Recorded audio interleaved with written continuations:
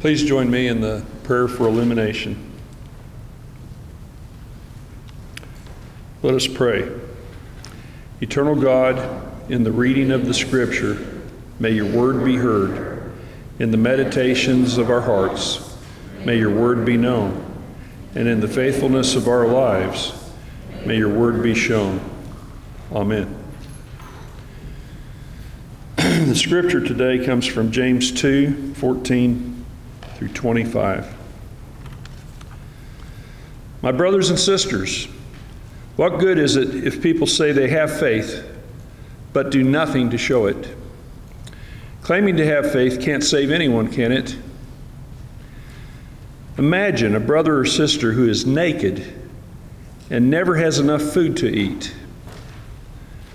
What if one of you said, "Go in peace, stay warm, have a nice meal"? What good is it if you don't actually give them what their body needs? In the same way, faith is dead when it doesn't result in faithful activity.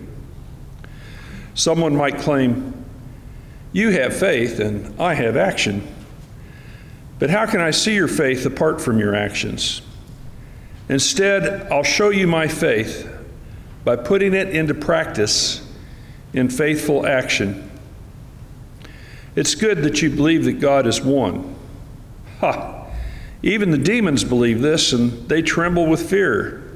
Are you so slow? Do you need to be shown that faith without actions has no value at all? What about Abraham, our father? Wasn't he shown to be righteous through his actions when he offered his son Isaac on the altar? See, his faith was at work along with his actions. In fact, his faith was made complete by his faithful actions. So the scripture was fulfilled that says, Abraham believed God, and God regarded him as righteous. What is more, Abraham was called God's friend. So you see that a person is shown to be righteous through faithful actions and not through faith alone. In the same way, wasn't Rahab the prostitute shown to be righteous when she received the messengers as her guests and then sent them on by another road? The word of God for the people of God. So as we begin a sermon series on spiritual formation, using the image of developing habits for a home run faith, it would make sense to start with that basic message of practice, practice, practice. I want to say that baseball is beautiful. We went last night, about 20 Chapelwood church folk, to the Astros game. We watched them win, which was always wonderful. But baseball itself as a game is just beautiful. If you've had the chance to be present for a perfect game, it's a beautiful experience. If you've watched it on video, it's amazing to see how the team works together to accomplish essentially absolutely nothing happening in the game. Have you ever thought about that? The no-hitter, right? You're rooting for nothing, but still it's a beautiful thing. Baseball is beautiful. Last night we had really good seats if you liked altitude, right? So we were literally the second from the top row. I did not know I had issues with heights until I got up there, right? It was amazing to see how far out the outfielders really were from the infield. And of course, when you have that satellite photography view, you can really see how far the outfielders are out. Baseball is beautiful. But let's not get distracted. Baseball is also hard. Last night it was amazing to watch effortlessly these professional baseball players. To me, hitting the ball is a great celebration of accomplishment, right? But to see that ball fly beautifully into the outfield And the right fielder, he takes about 10 steps this way and catches it, right? Professionals make baseball look beautiful and almost easy. When you think about it, the pitcher throws a ball that travels faster than most of you should be driving. And if the batter connects with the ball, it flies at a similar velocity at any angle possible. It could be a straight line drive, is that the right term, to the pitcher's forehead. Or it could be a pop fly into the stands behind the catcher. That all of the angles, all of the slight notions of what needs to be done. I had professors in seminary, one particular, Stanley Hauerwas, who said that no matter how bad the world might get, no matter how difficult and how far we travel into chaos as a world, there are good things.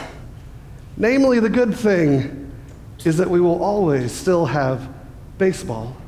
I think you would be surprised if you were to Google this afternoon, baseball and Christian discipleship, how many articles in professional academic journals written by PhD liturgists and ethics, church historians, and theologians. In America, as Christians, we got a thing with baseball. It's a beautiful and hard game.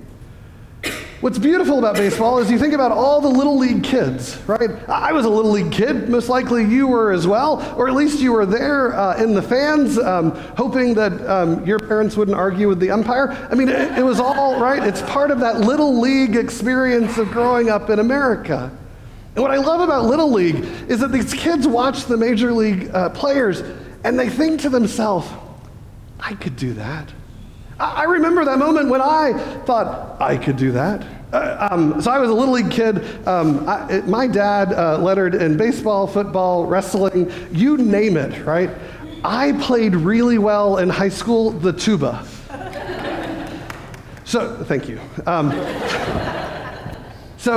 It was that developmental moment between the year before we'd done T-ball, and this was coach pitch. You remember that, right? So exciting, different, new. And what we discovered in that season was that I've always been smaller, shorter, not as good athletically than everybody else in my grade. But what we found is that Peter had a brand new talent.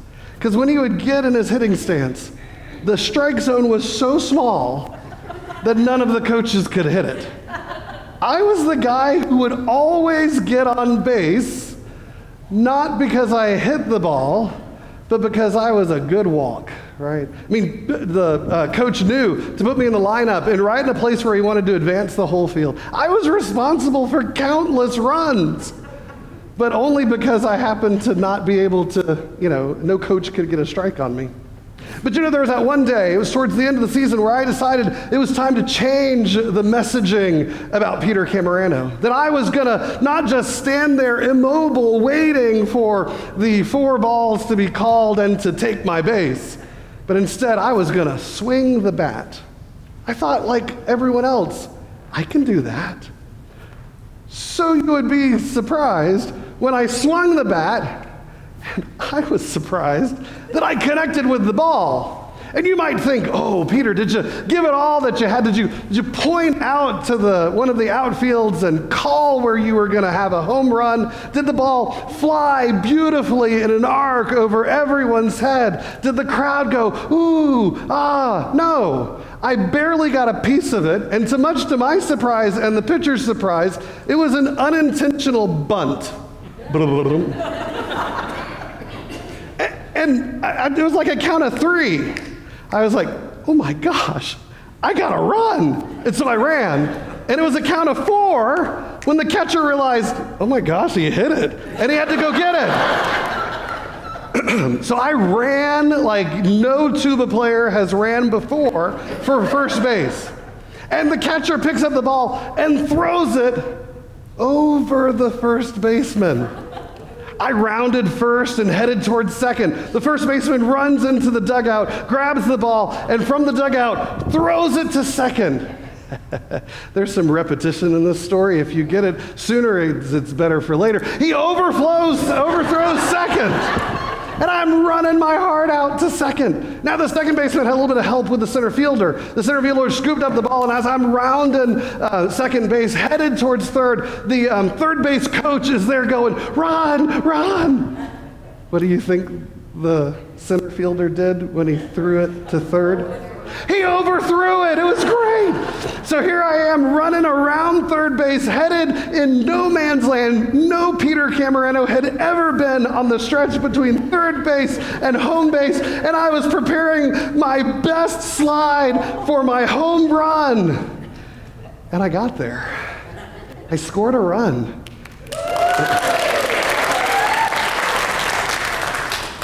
Really.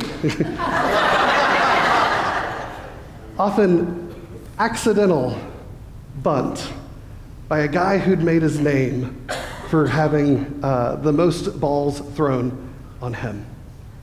You know, there's something beautiful about baseball that creates in little leaguers and in us that realization that we can do that.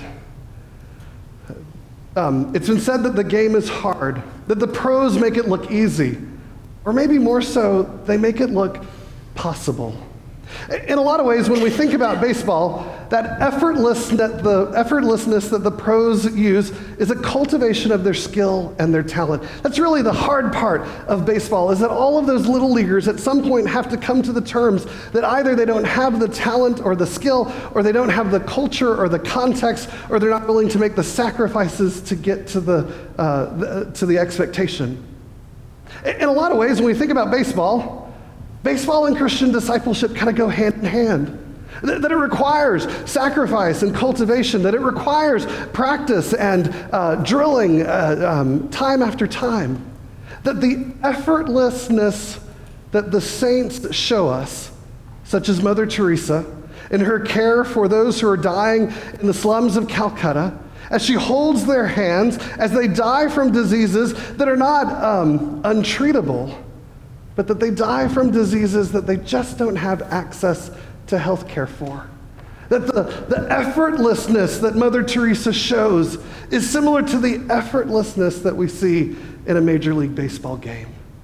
That to attain those things, it would be easy to say that we may not have the talent or the skill or the culture or the sacrifice. But in exactly the place where the model of Christian discipleship and formation as baseball breaks down is exactly the place where it breaks open. It breaks open because, unlike professional baseball players, we are given access to grace. Now, it's grace given to everyone, but don't get the idea that it's cheap. Grace given to us through the cross and through the life and death and resurrection of Jesus Christ is, as Bonhoeffer says, costly grace. It is a grace that T.S. Eliot writes in one poem to say that it costs nothing except everything. And grace is given to all of us. You've heard it, that the ground at the foot of the cross is level, that we can all come to that place of being formed and transformed by the habits that we have to become the saints that God intends. Now, I'd be willing to say that the model of baseball for Christian discipleship breaks down in a number of places. I'm not so sure that our preachers should have million-dollar multi-year contracts. I'm not so sure that performance-enhancing drugs are helpful, but you better believe I thought a little bit last night about what if there was a performance-enhancing drug that made tithers tithe more? That worked a whole lot better at the 8:30 service. Not that I'm saying they're better than you, but like, they laughed. So I don't want to say that we should all, sell our United Methodist t-shirts and go out and become Astros fans. But in precisely the places where the model of baseball as formation excels, it excels in that James says to us, baseball's hard. He says to us in our scripture passage today, "My brothers and sisters, what good is it if people say they have faith, but do nothing to show it?" I can remember in the beginning of my ministry, as I came out of seminary, the high water mark for engagement of a congregation was an increasing number of heinies in the pews and dollars in the plates. But that idea of Christian formation as being perfect attendance and high dollar giving does not create a transformation in character or habits or in the world around us. You see, James is a hard scripture passage. If you like intellectually thinking about being a Christian, but not actually doing things to look and act like a Christian, don't read James. James is the task-oriented doer's gospel. In James, you hear words like, you have not because you ask not. In James, we hear the prayer of a righteous man can affect much. In James, we hear about works without faith. Faith without works is dead. And of course, the great theologian, I just forgot his name. Rich Mullins said it even better, that faith without works is like a screen door on a submarine. It's useless. You see, James doesn't just want us to intellectually assent to the idea of a God who suffered and died for our sins, but James wants us to actually put into action our faith. In our scripture passage today, he talks about Abraham, that Abraham was considered righteous because he obeyed what God said and went. Not only that, he was willing to put his hopes and dreams on the line, on the altar, as he almost sacrifices his son. Faith without works is useless, like a screen door on a submarine. James also goes to kind of drive the wedge even harder into the moment and says in that Old Testament story where we talk about Rahab the prostitute, which I'm sure everybody go, ooh, we're not supposed to talk about that in church. James says it was accounted her to be righteous because she hid the spies that were coming to plan the attack on the walls of Jericho. James is an action-oriented message. It is a message for us in days where we can log in and check in on Facebook at church, but never show up. It's a place where James calls us to some action, to some results, to some movement. And so, we might think instead of practice makes perfection, we might say that practice plus grace equals formation. I was amazed, switching sports just for a moment. I remember the first time I went to a soccer practice. Love soccer. Again, tuba player, so therefore, I was on one soccer team.